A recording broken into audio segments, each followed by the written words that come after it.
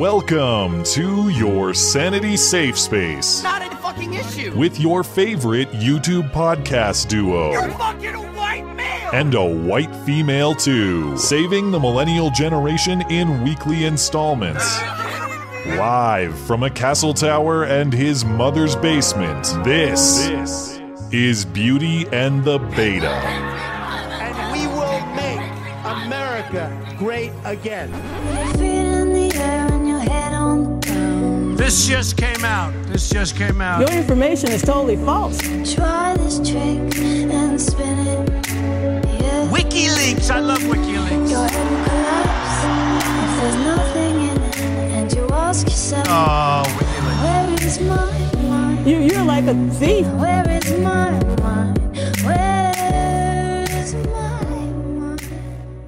Hello and welcome to the show. It's a great show. It's a terrific show. It's a tremendous show. Frankly, the best, and you can ask anyone. This is Beauty and the Beta. My name is Matt Christensen. I am flanked on my right, as always, by my wonderful co-host, Rebecca Blonde. Welcome. Hello.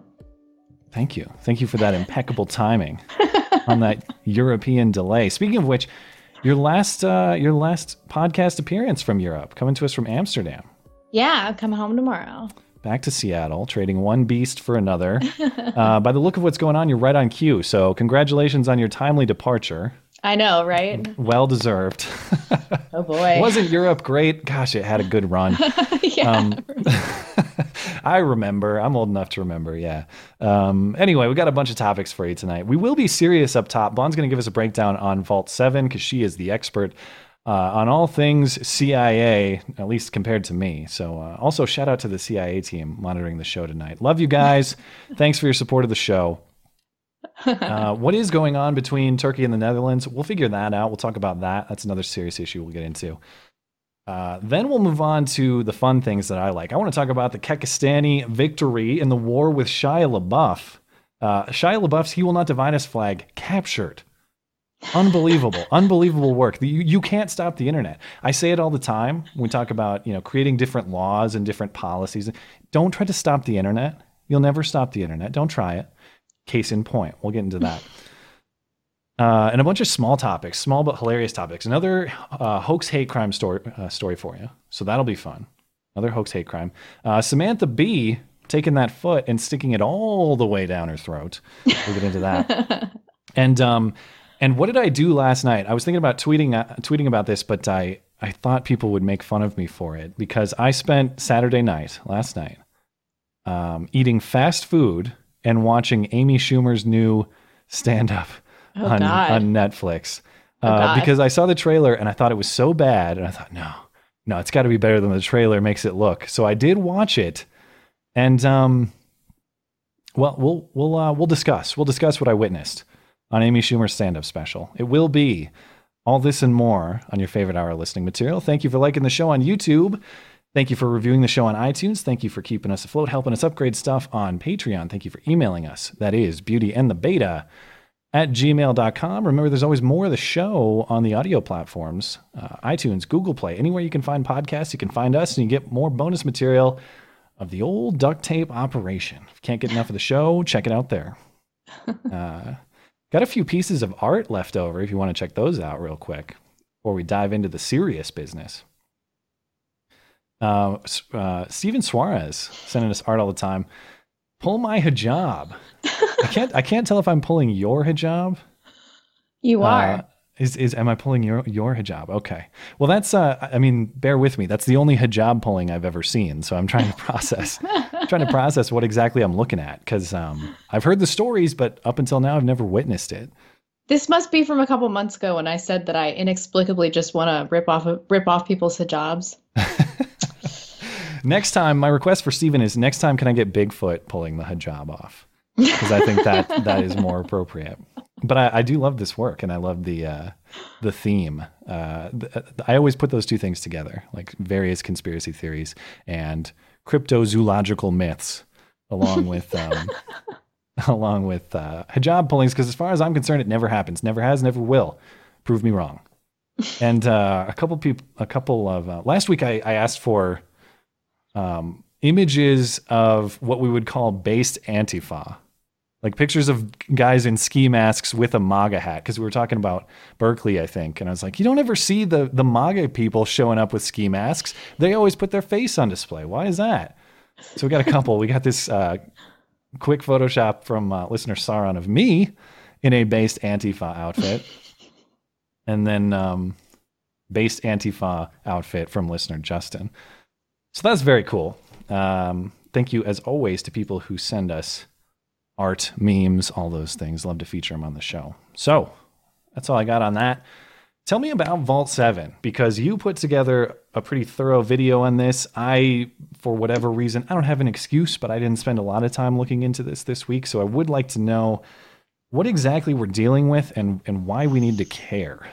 Oh, it's pretty bad. I don't want to go into too much detail because if our viewers are like me, which I'm sure they are, they watch like every video on this. But to give a quick rundown, they released the first part of this series, which they're calling Year Zero, 8,761 documents. They said that's 1% of what will be released. So we're looking at nearly 1 million documents from an isolated high security network situated inside the CIA Center for Cyber Intelligence.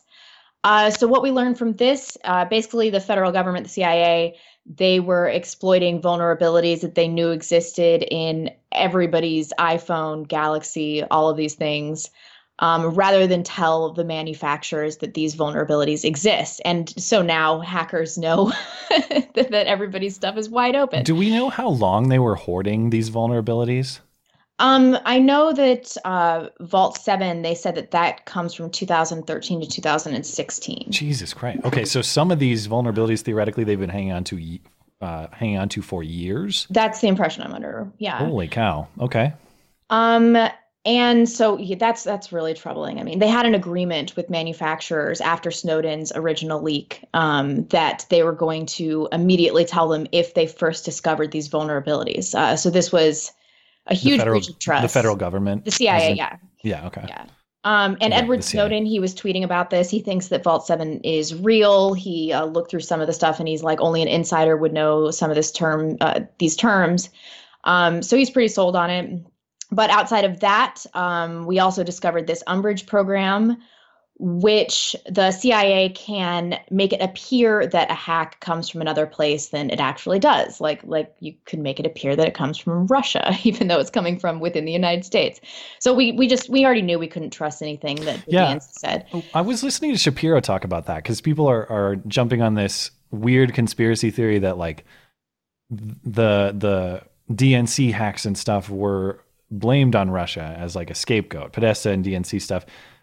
That doesn't make sense because why would the CIA want to scapegoat them? But is it possible, all this stuff's been released now, is it possible at all that these CIA techniques, which could be used to scapegoat someone, would have been made available to someone else who then used these techniques? Maybe I'm getting crazy. Well, he was very dismissive. I'm trying to think of like I'm trying to think of a way where maybe it could have been utilized by someone to do that. Again, just speculation, no evidence, but just thinking about it.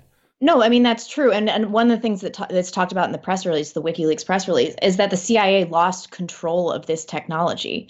And it's certainly gotten in the hands of our enemies because they were giving it to private security companies, that aligned with them, but it wasn't an official government organization with security. Right. And this is believed to be an internal leak, right? Like someone Snowden style was like, this is fucked up. I'm putting it out there. Yeah. So theoretically, maybe they could have leaked it elsewhere. I don't know. They might have. I mean, WikiLeaks is they're always on point about what they tweet. And if you go back in their Twitter history, you can see that some of the things that they say show what's going to happen later in a lot of detail. And so I was looking at their Twitter feed today, and one of the tweets that came up was ex-CIA director leak has to be an inside job. It's a Hill article, the Hill article that they retweeted. But that tells me that they are just straight up telling us that this was an inside job and they want to create mutiny within the CIA. And so if you'd like, I'd like to talk about like the bigger implications of this. Yeah, exactly. Because that's what I'm concerned with. I think most people are is like, as someone who has not done the deep dive into this, some of the questions I have or think about is like, okay, so the CIA is supposedly foreign surveillance organization. Do we have reason to believe there are implications for U.S. citizens beyond the vulnerabilities that someone else could exploit? Do we have reason to believe the CIA has done anything internally other than hoard vulnerabilities that could be a problem? No, but why Americans? would the federal government? I mean, everybody's read 1984. Why would the federal government hoard? Oh, you're talking about the vulnerabilities. I think you meant about the data that they're collecting. I'm trying to think, like I said, I'm an average rube American. I don't know shit about international anything. So I sit here and I think, to what extent should your U.S. citizen be concerned about this? Like, what is the level of alarm?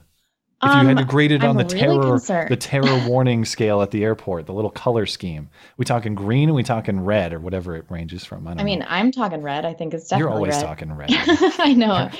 I mean, let me get you back down to yellow. Why would the federal government want to have this information on your average individual? I mean, one school of thought is that they are just looking for terrorist attacks, things like that. They're just data mining everything. Another school of thought, and I heard this on Black Pigeons the other day, is that they just want to have something on everybody that they can use for leverage later. And we didn't know this information existed. I mean, it's really troubling.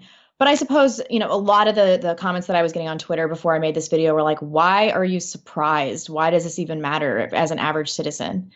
And I think that it should be disconcerting to everybody that the federal government is doing things that we're unaware of, especially as far as anytime stuff like this is entirely substantiated. I mean, it moves something from the realm of tinfoil to the realm of completely substantiated, demonstrable truth. And right. I think that's important. Even if you get to say, look, told you so, I was right. Yeah, you do. That's great. But at the end of the day, evidence matters in terms of assessing how alarmed we need to be.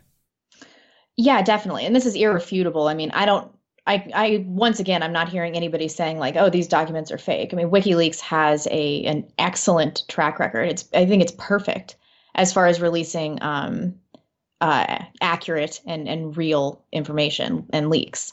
That's going to be the next level thing. When someone can trick WikiLeaks, like if you could create a data dump on the scale that they usually do, which is, I don't know, I'm not a data manager, but you need to create something gigantic. Like imagine if you faked the DNC leak, like how in depth you'd have to go. Someone should do it. Wild. Someone's got to troll WikiLeaks and get a fake one through. That's, we talk about what the in response to all of this, like what the Democratic Party could do, not necessarily related to the CIA, but related to what happened during the election season. Hey, Democrats, fake out WikiLeaks. That's a creative response. I want to see someone do it. I don't know. It seems like they really have their shit together. They got a top-notch team of nerds going through everything. I doubt anything would get by them. Maybe. I don't know. You never know. Well, as we'll discuss later, if the internet puts its mind to something, it can be done, and it will be done. But in any case, I have a couple of other questions about this because I was watching Sargon's video on it to try to catch myself up quickly. This Michael Hastings thing, because part of their capabilities apparently are getting into modern car systems, electronic car systems that control. I'm not familiar with how this stuff works, but theoretically control. They said how they your can car do it on operates. all modern vehicles. That's what it said in the press release. So, and Michael Hastings being this reporter who was critical of the Obama administration and critical of Democratic surveillance. He was a Rolling Stones reporter. Apparently, he was really involved in some deep state journalism. And I actually watched the video of his car today. Onlookers said that sparks were flying from it before he crashed. And they also said that he just accelerated to an incredible speed. And then his car, he ran into a palm tree, and then his car just explodes. And he was unrecognizable. His body was burned to an unrecognizable state, and they identified him through fingerprints. Apparently, what a strange thing to happen. Now, again, it's connecting all these things that's highly speculative. I don't want to go. It's not highly speculative. It was in the WikiLeaks press release, and they've been tweeting all week over and over about how, you can hack into somebody's car and drive it into a tree. And that's what's crazy. I'm not prepared to say that's what happened in this case, but what I do think is interesting is just to think about that capability. I think it's totally what happened here. Where's my tinfoil hat? But seriously, I've got one back there. Once you get back to the States, you got to get set up so we can have these props. Okay. Alex Jones being right about everything. Can you believe this shit? No, don't. No, you've done it. You've created another soundbite for the Twitter circle jerk to cut out. Jesus Christ. My other question about this, and I see in the notes you have dismissed this as tinfoil hattery. It probably is. But here's my thing with Trump, just about Trump specifically. How is it that he tweets these like bizarre, unsubstantiated, poorly worded things that like shortly thereafter are somewhat validated? Like it happened with Sweden. Last night in Sweden, and he's talking about a problem that exists. And then a couple days later, there's these riots. And so all of a sudden, last night in Sweden is not a crazy thing to tweet. In this case, he's tweeting out, oh, they've wiretapped Trump Tower. They're spying on me. And everybody's like, you don't have any evidence, dude. And he's like, just wait 1 day. Well, and this isn't direct evidence. It's not directly related. Oh, there is so much evidence. God. Well, but this Vault 7 is not like directly related to the Trump Tower claim. But it's another way worse and way more broad, though. What I'm saying is it's like a few days after that, something that is very related to what he said in like a conceptual way and very large in scale happens. Like, what is it with this guy and tweeting weird things, and then something happens in the coming days that like are somewhere in that theme that get people thinking like, well, maybe it's not complete crazy talk. Well, I think that we've underestimated him. Even we have underestimated him, and that he is just he's obviously being kept abreast to these security issues, and he's a genius that just speaks in every man language. And so his tweets that appear to be buffoonery keep turning out to be true. And I said this in the show last week, and we did not give him enough credit. So people were complaining about this in the comments, rightfully so. We were like, well, maybe he's like 50% right. And then I said, I don't think he would have tweeted this unless he had any evidence. But it seemed like he just tweeted it and he just sat back and he's like, all right, I'm just going to wait this one out. Like he knew about this WikiLeaks drop. But that's what I'm saying is like, to me, any more of this and it starts to get, not, of course he couldn't plan a riot in Sweden or something, right, but any more of this bizarre trend and you start to think, okay, this is more than coincidental. But he's seeing the broader picture before other people. And I think it could be that simple. Yeah, and I think that he has, great people on his side that are telling him what's going on, and he's getting the right information just slightly ahead of. Tremendous. Tremendous. Who could believe he could assemble this many great people? Who could believe it? There he is. I did. I believed in him. Yeah. But he just keeps pulling through. Like I was really happy this week. I was like, wow, would you look at that? All right. Well, are you comfortable moving on to Turkey and the Netherlands? Since we got lots to talk about. Your neck of the woods right now. I know. I'm in Amsterdam, not Rotterdam, and I don't have security. So I was like, I'm not going to. How far away are they? Are those two? Because it's a small country, right? I think it's like an hour on a train, but if I'm wrong about that, Okay. So I wasn't there for this, but. So what's going on? Tell me what's going on. Well, let me go through these notes really quick. Why are Muslims rioting in the streets? Part 1056. I know, God. Yeah. So Dutch authorities have said foreign political rallies are banned by law and public disorder would ensue just days before the Dutch election.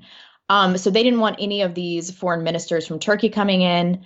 They banned Turkish protests, but the foreign minister came anyway and said that if he's not allowed in, they threatened economic sanctions if they were refused. And so the Dutch government was like, fuck you. So, and these foreign ministers are coming in to try to talk to Turkish nationals in the Netherlands, right? Right. There are 400,000 Turkish nationals living in the Netherlands. Holy cow. I didn't know it was that many.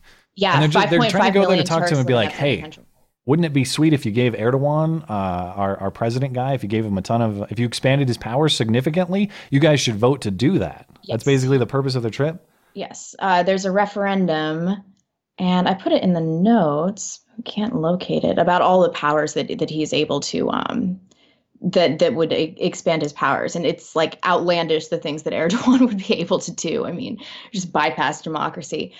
So he was going into foreign nations trying to get these protests and these rallies set up. And the Dutch government was like, absolutely not. We have elections in 2 days. And so it just caused an uproar with the Turks. Oh, so okay. And there's upcoming Dutch elections too. basically simultaneously?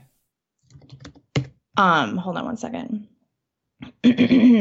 Well, there's French and German elections coming up. Dutch elections are coming up in 2 days. Okay, but then the thing they're trying to lobby for is a Turkish election down the line, like April or something. I think that, as I understand, that they want them to vote in the Netherlands, like absentee. Oh, okay. Well, in any case, without twisting our tongues on the specifics here, what we're talking about is ministers of a foreign government coming in to tell nationals residing in another country, hey, vote this way. And that host country being like, hey, get your damn politics out of here, all right? Right. And as I understand it, also, it's illegal for there to be Turkish protests in Germany, Austria, and Switzerland. And so apparently this is an ongoing problem. So the Dutch government stops the visits of these ministers who are trying to get in, which enrages the Turkish nationals, I presume, who live in the Netherlands, specifically this town Rotterdam, this city Rotterdam. And they're doing all kinds of crazy things. I got the footage of that if we want to check that out. Yeah. Including the I'm glad you sent me this, because the hoses used to disperse the crowd, that was pretty good. Let's see what we got here.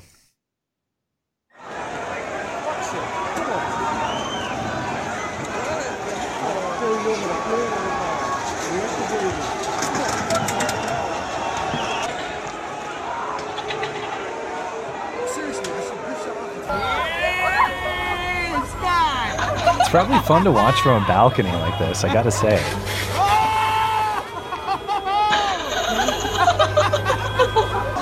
Okay, and then we got just a crowd of Turkish nationals, or who I presume to be Turkish nationals, waving Turkish flags.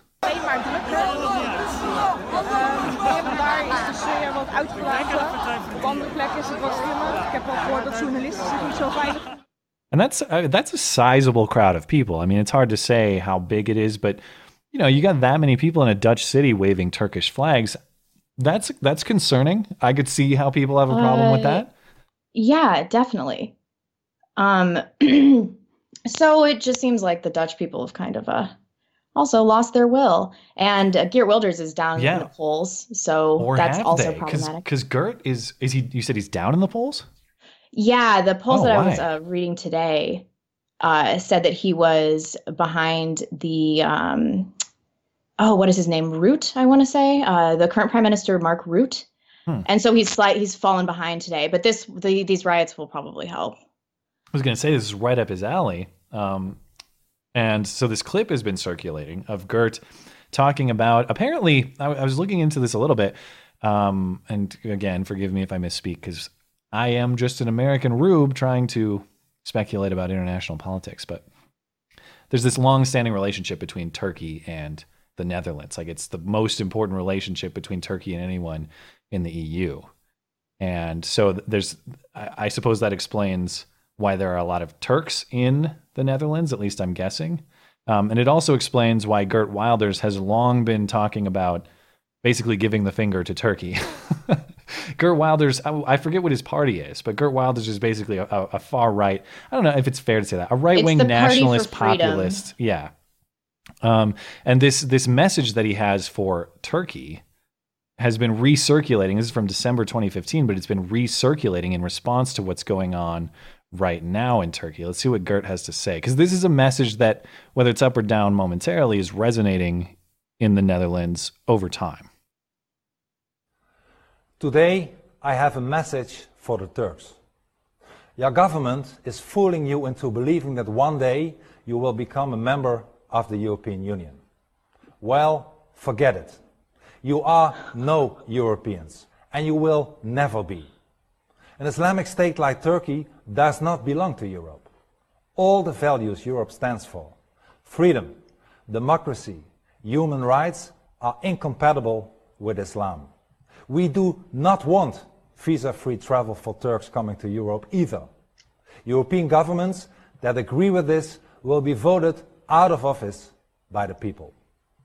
Turkey voted for Erdogan, a dangerous Islamist who raises the flag of Islam. We do not want more, but less Islam. So Turkey, stay away from us. You are not welcome here. That's a damn bold statement at the end. Like just straight up, Turkey, stay away from us. Yeah, he's got some balls. And I can understand why, because part of me, I watch some of this yeah. stuff and I'm like, holy cow, man, that's even like, that's far beyond even the most nationalist type of rhetoric we have in the United States that's at some level popular.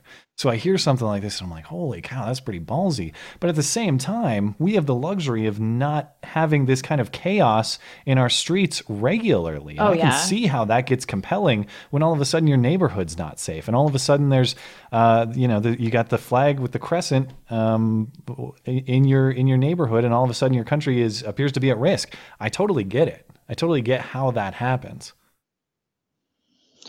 I mean, we heard him speak at the RNC. He's a really charismatic speaker and he's impassioned. And I just hope that what happened in United States polling is happening in the Netherlands as well, and that he hasn't actually fallen behind as much as they're saying he has. But I'm very concerned. I mean, I think that if Le Pen doesn't get in, and if there's more Merkel, I mean, what are they going to do? I mean, what are they going to do?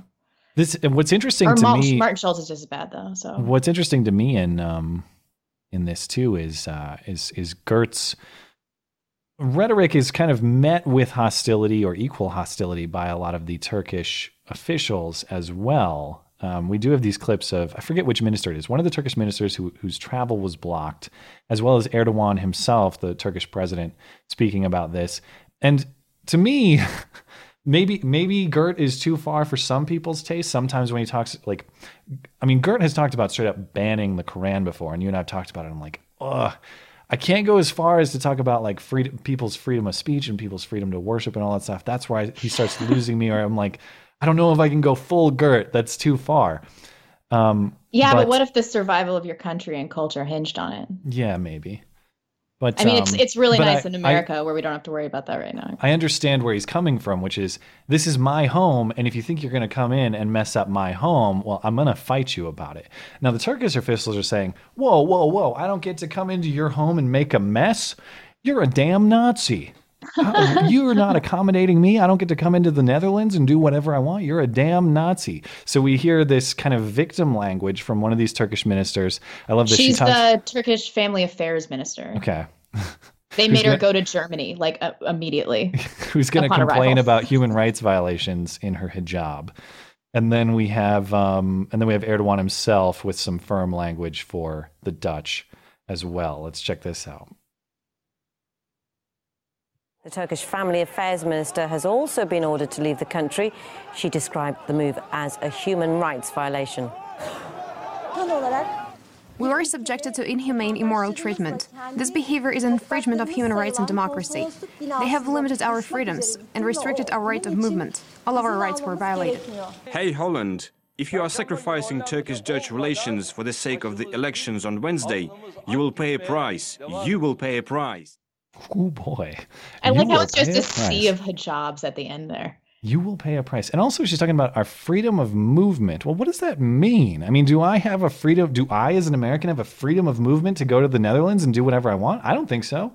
I'll operate by EU or Dutch law or whatever governs that. I don't if the Dutch or the EU say, hey Matt, sorry, you're not coming in, I don't go, oh, my freedom of movement. Yeah, I know. What? Or think about if you try to do this in a Middle Eastern country. Yeah, I really don't understand what she's talking about there, but maybe there's, I don't know, maybe there's some context or clarification. I don't get it. All while wearing a hijab. Jesus Christ. Yeah, the irony. It's so enraging. This is such an offensive violation of our human rights, and wears a symbol of the violation of human rights, basically. Great. Okay. Anything else on Turkey and the Netherlands? I mean, I'm gonna follow. I'll probably make a video about this. Whatever happens in the elections this week. But everyone's waiting. It's a really important election. So I hope that I hope Geert Wilders can pull this one out. And that the polling is incorrect, like it was in America and with Brexit. So we'll see. Yeah, it'll be interesting to watch. for sure. I mean, if it goes that way, if Brexit was kind of a precursor for Trump, which could be a precursor for Gert, that would be very interesting. Yeah, we'll see. I'm not going to pretend like I know a ton about this because if I pretend that I'm an expert on Dutch politics, this whole thing will go awry.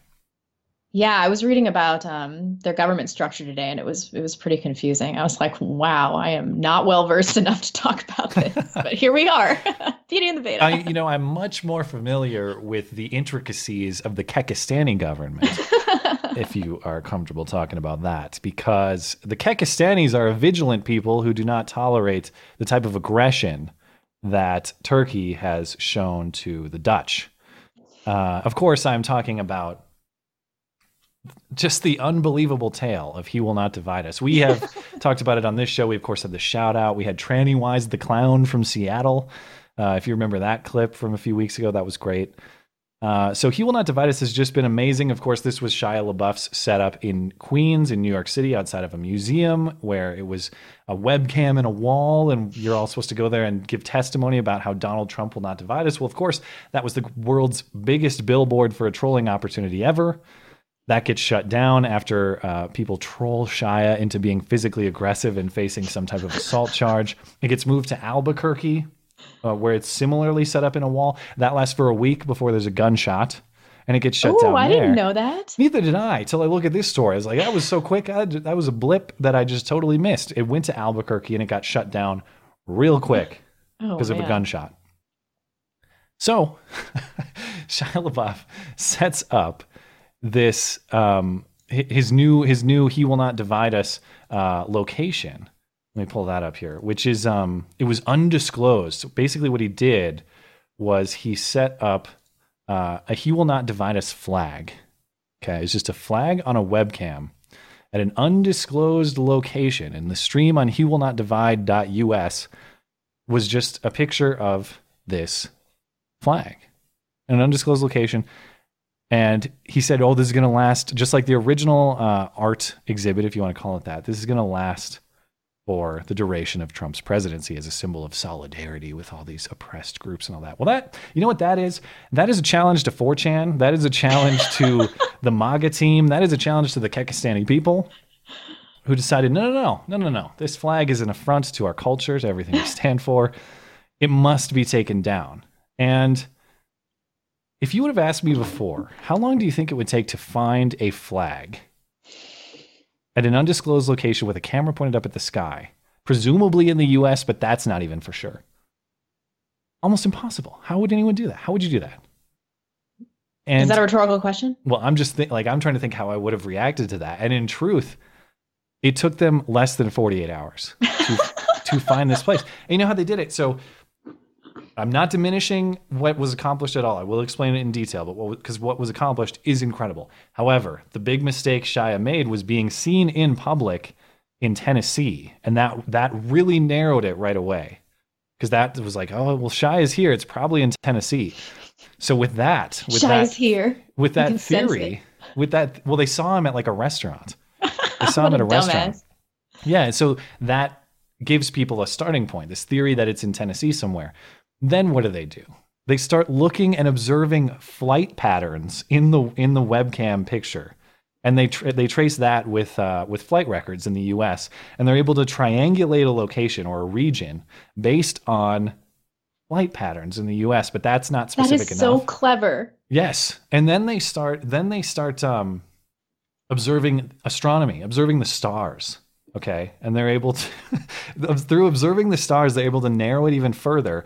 And then they get a guy in the area to just drive a truck around honking a horn so they can hear it on the stream.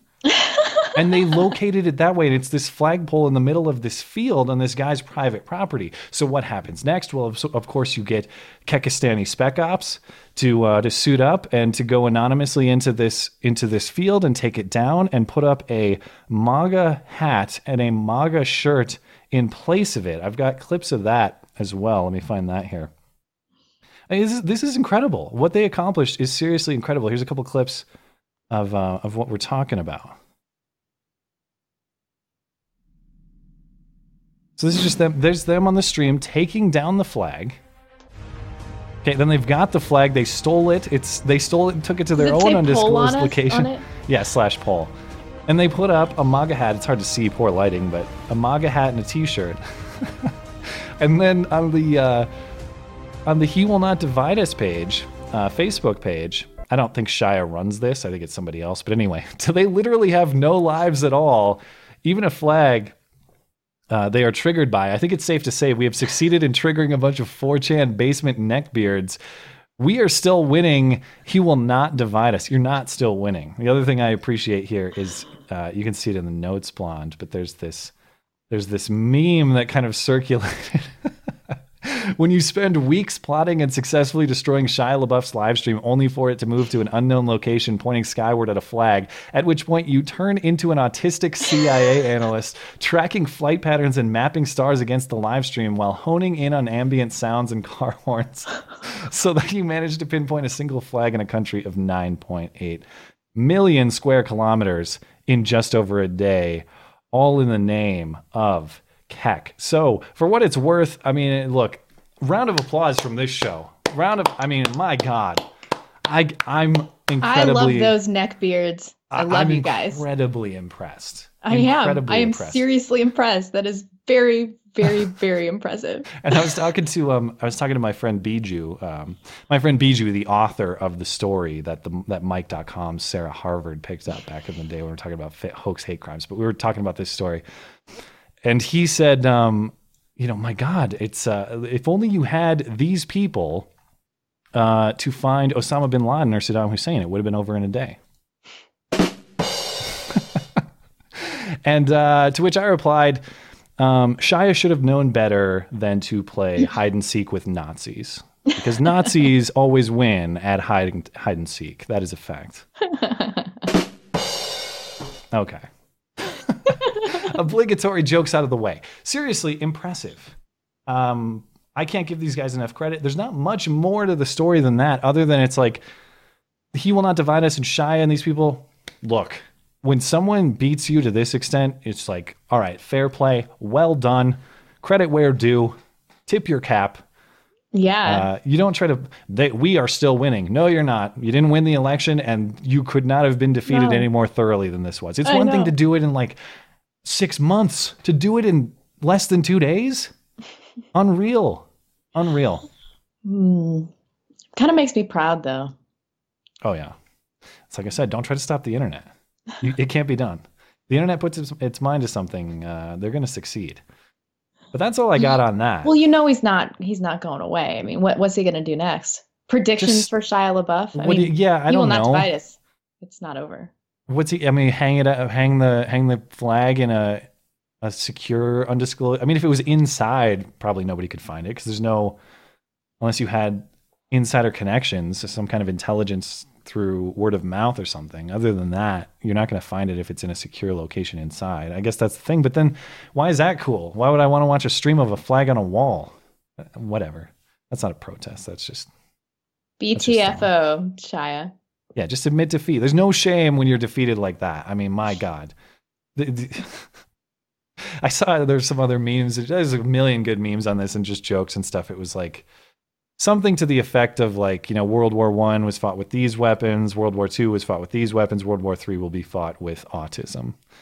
And that's that's basically what we witnessed. This like people who look, challenge accepted, and they succeeded. If you're that good at finding information that quickly, I'm jealous, because you and I are both people that try to find information like this as our quote unquote day job, whatever it is that we're doing. I mean, if you tasked you and I with trying to do that, there is no fucking way. I don't know. Maybe we would have figured it out eventually. Not in 48 hours, though. No, it would have taken me a lot longer. That's why I'm admiring this so much. It's like, my God, you guys are skilled. And I will remember this next time I have to find a geolocation based on astronomical patterns and things like that, and flight patterns and stuff. Whatever. Anyhow, I love talking hoax hate crimes. You want to talk about the new one? Yeah, I don't know about this one. Okay, let me tell you about it. I'll try to make it as simple as possible. As soon as I find the article here. So this Ann Arbor woman that you see pictured here, Ann Arbor, Michigan, pled guilty in court this past week, March 7th, to making up a story about a hoax, making up a story about a hate crime. Now, allegedly, she says she was wearing a safety pin, you know, those great safety pins showing solidarity with immigrants and others who are oppressed by Brexit and Trump and other things like that. And she says that someone, an aggressor, came up to her, took the safety pin, and scratched her face with it as an intimidation gesture. And that turned out, surprise, surprise, that turned out not to be true. She says, I was suffering from depression at the time, she told the judge. I made a superficial scratch on my face. It was, okay, so she was depressed from her feminist literature class, I believe. I want to get the story straight. It's in here somewhere. Let me find it. Hold on. I believe that's the reason she was depressed. Okay. Bass admitted to scratching her own face with the pin after becoming upset during a women's literature class at the University of Michigan, according to Ann Arbor Police Department. So she got depressed in her women's literature class and then scratched her own face. And she says, but I was embarrassed about scratching my own face. I don't understand. I'm no mental health professional, but I don't understand how depression causes you to scratch your own face. But apparently it did. This isn't even a good lie.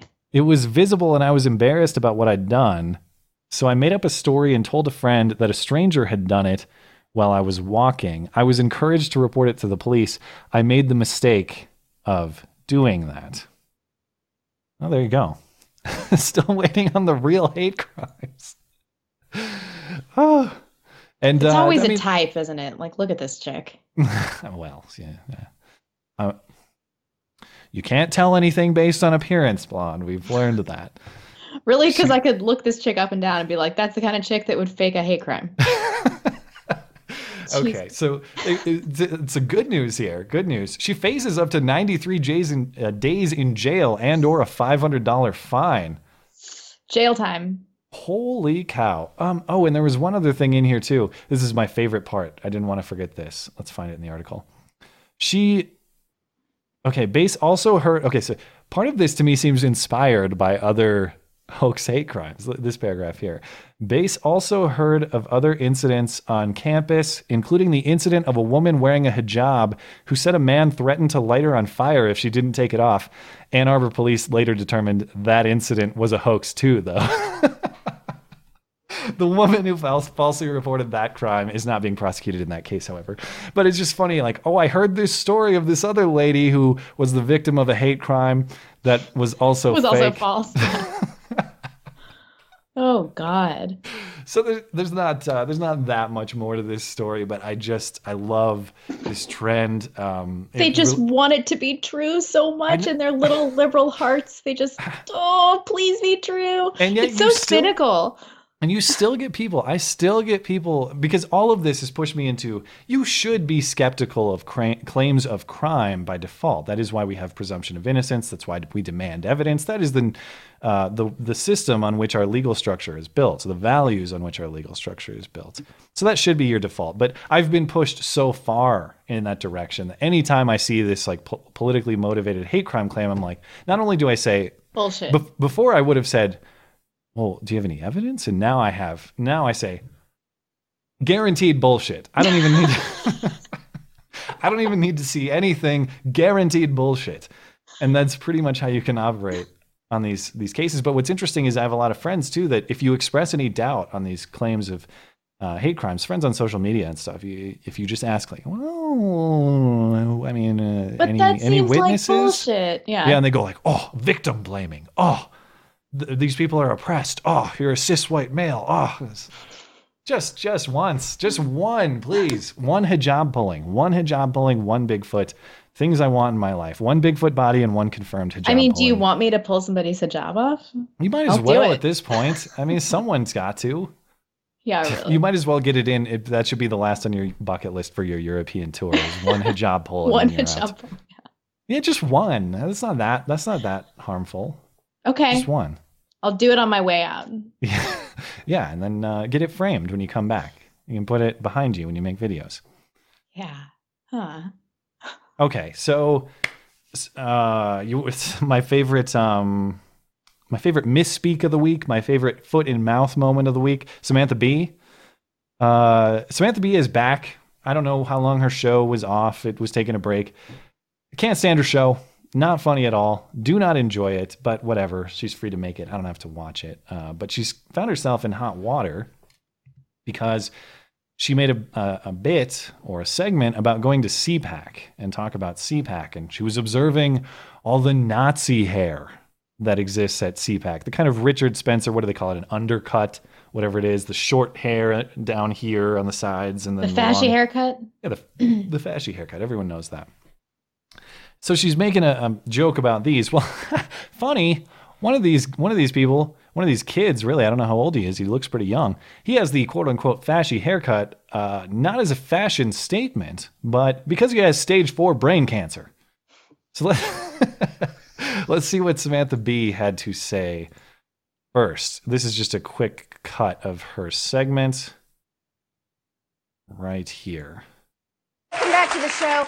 I used to think I knew what conservatism meant. It was something to do with a drawling patrician calling Gore Vidal a queer. But these days, I have no fucking clue what conservative means, so I sent Mike Rubens to CPAC to find out. This year, the bow ties were gone, replaced by Nazi hair. Nazi hair, Nazi hair.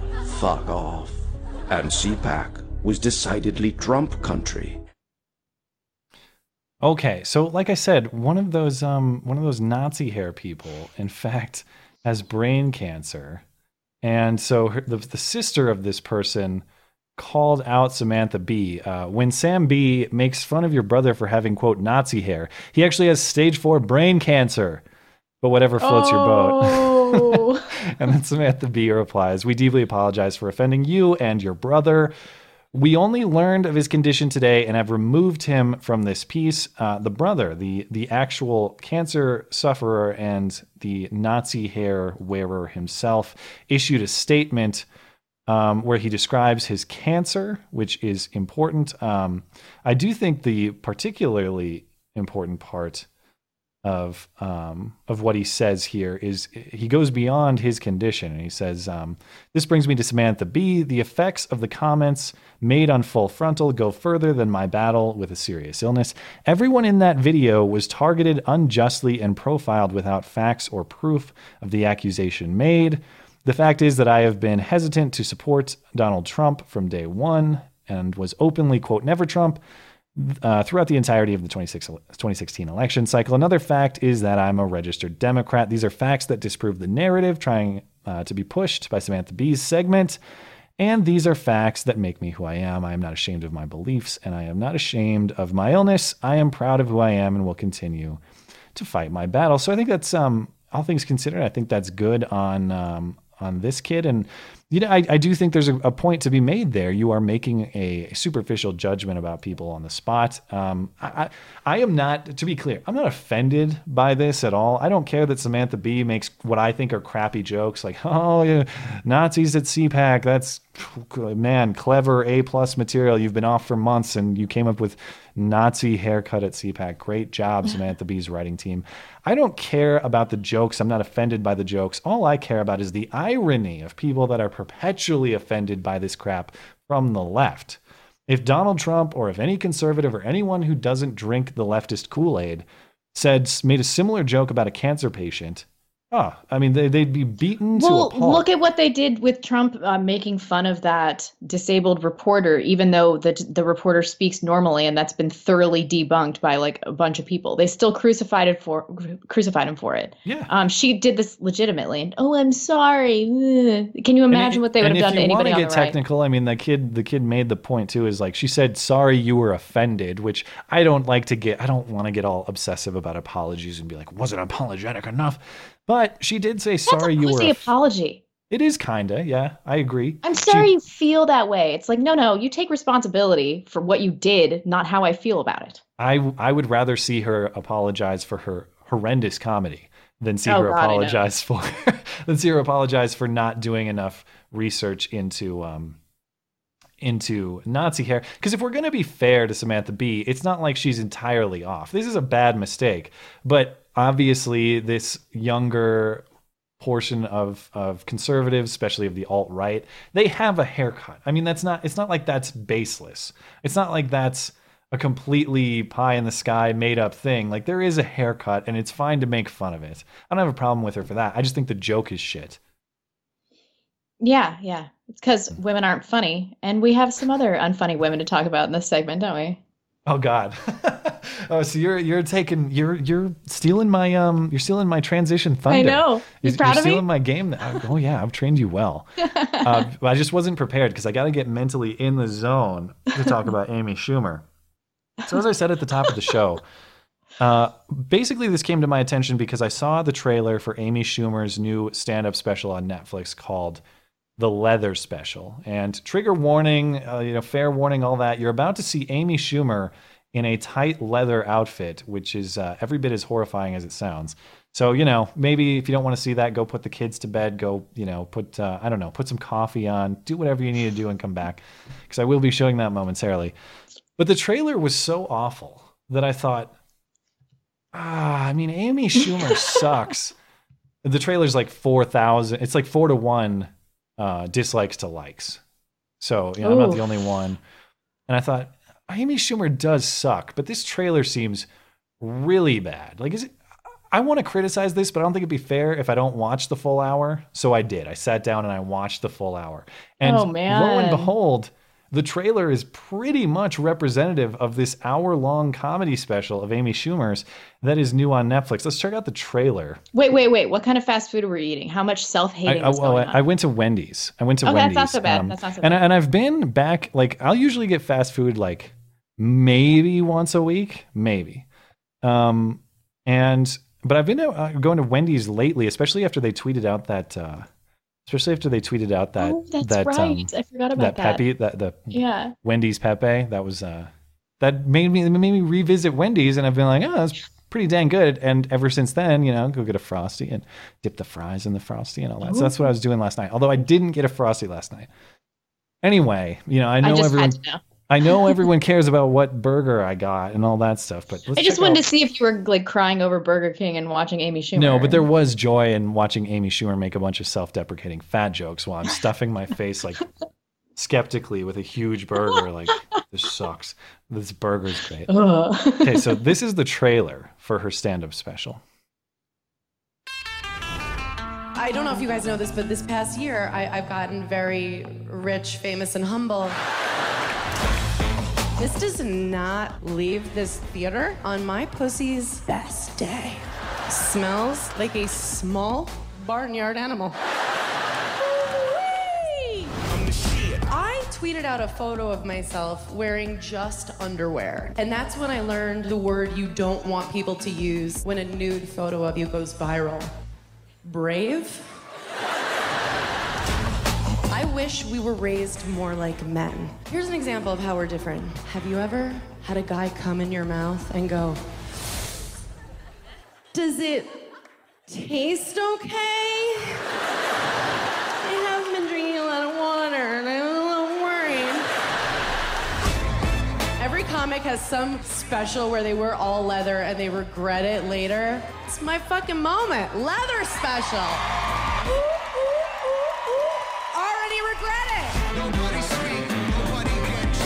Yeah, I regret it too.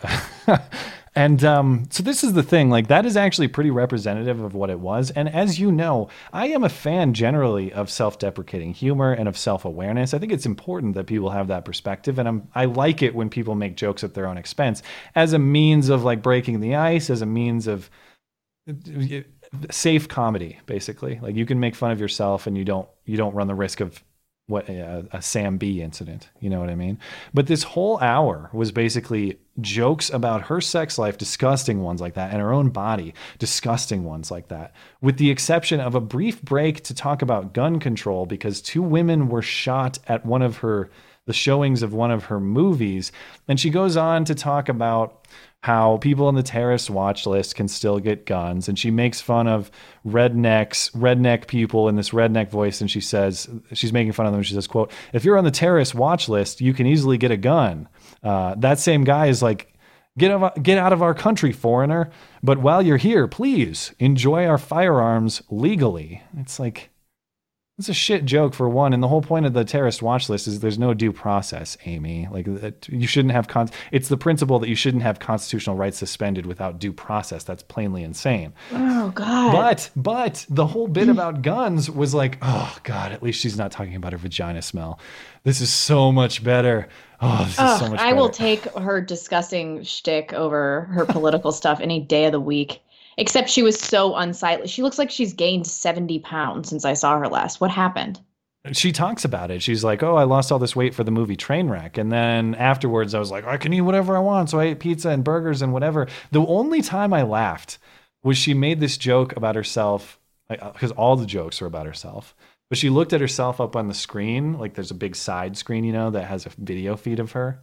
She's like, gosh, man, sometimes when I catch myself up on those things, I think like, who is that man and how did he break into here? But she made this funny joke about like, I when I see that, I look up here and I don't think I don't see someone who should be on a comedy stage. I see someone who should be like doing fast pitch softball, And she did the whole thing because it's like, oh yeah, she did the whole underhanded fast pitch softball. I was like, she does look like one of those really, she could chuck a softball really fast. Yeah, she's a thick woman. Yeah.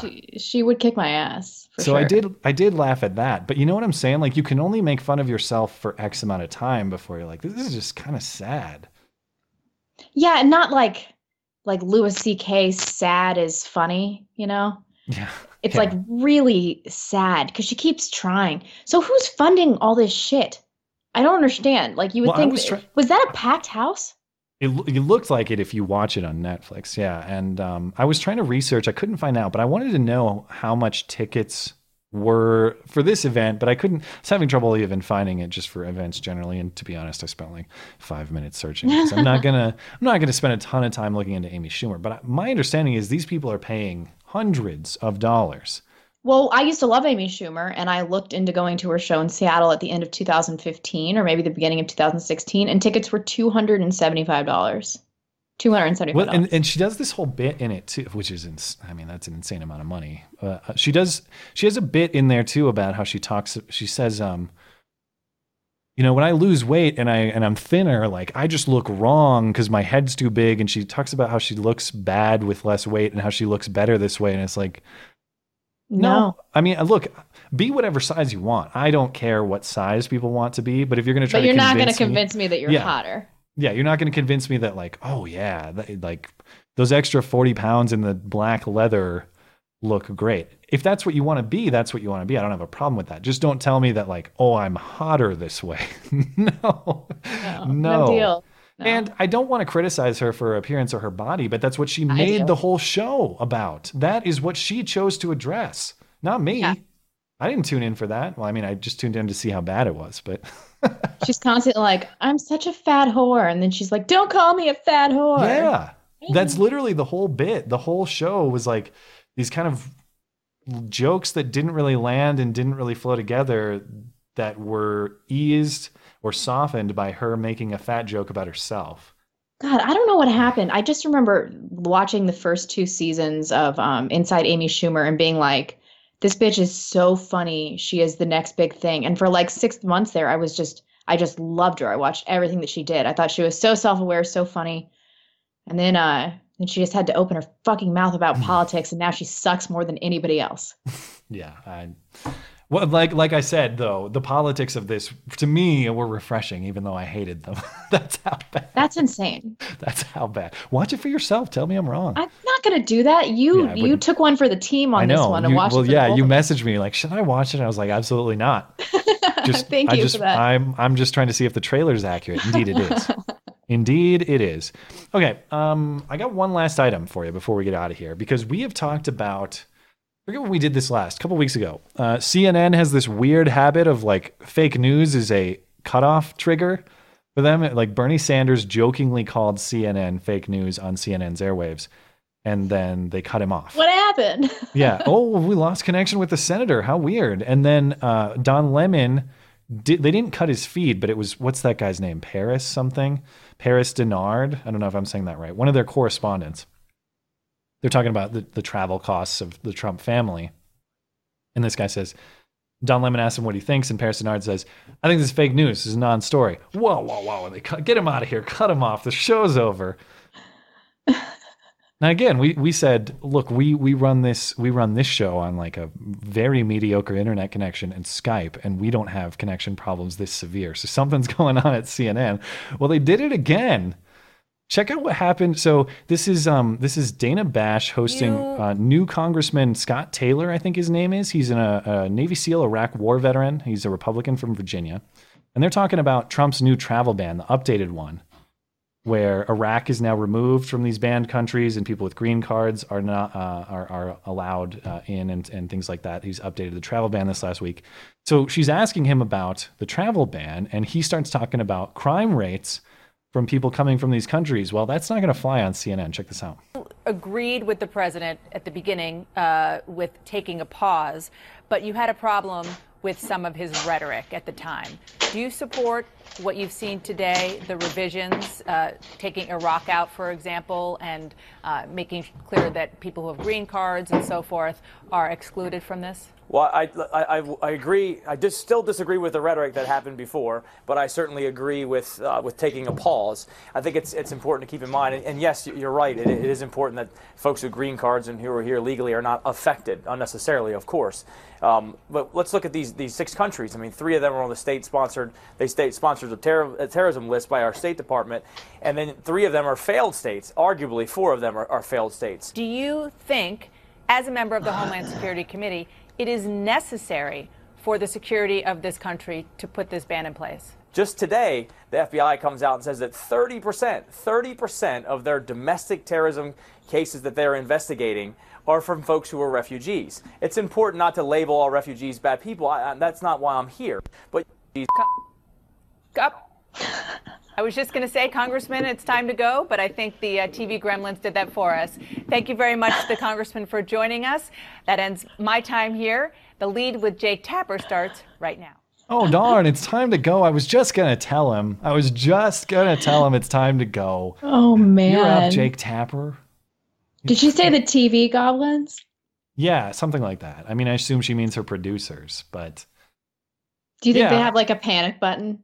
I mean, something's going on at CNN where they have like not allowed words and they have a kill button. And they just, nope, you're done. You're out of here. Which to me, it raises the question of why are you bringing on these people? It's not surprising this guy would talk about that to me. It seems like he's exactly the type of person who would talk about that. So who are you fooling? I mean, either you're going to host these voices of dissent or you're not.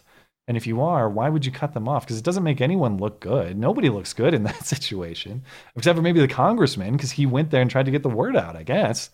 Who are they fooling? Baby boomers. I don't know. Anyway, I like monitoring. As much as I see CNN doing this, I'm going to keep playing it because I think this is great. I just enjoy watching it. I like it's my I have a goal. One day I hope to be cut off on CNN. Then I'll know I've made it. One day we should put together all these clips back to back.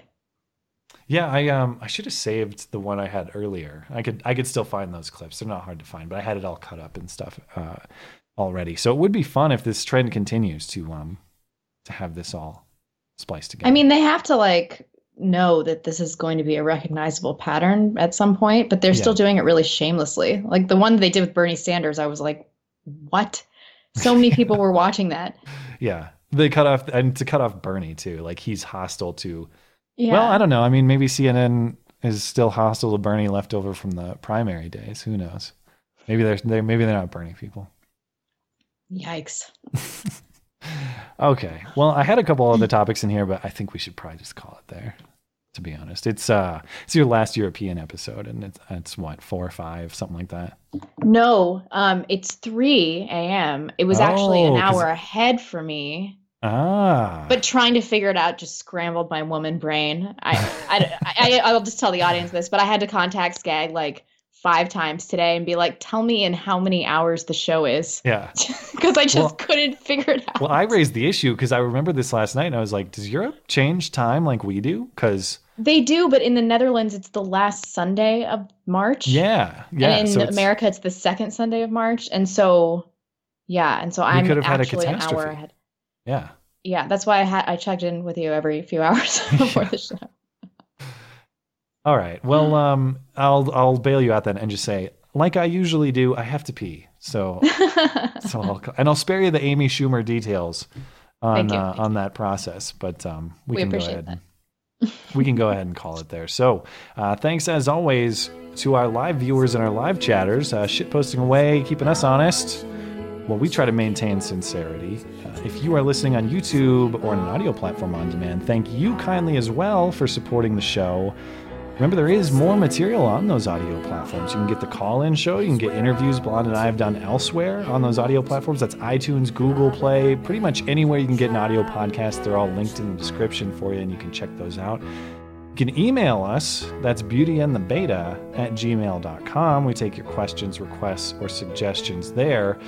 We'll be back next Sunday with a Blonde back in the United States, safe from whatever the hell's going on in Europe. Looking forward to that. Because if it's Sunday, really sorry, Chuck Todd. It's not Meet the Press. Nobody cares about that crap. Beauty and the Beta. We'll see you then.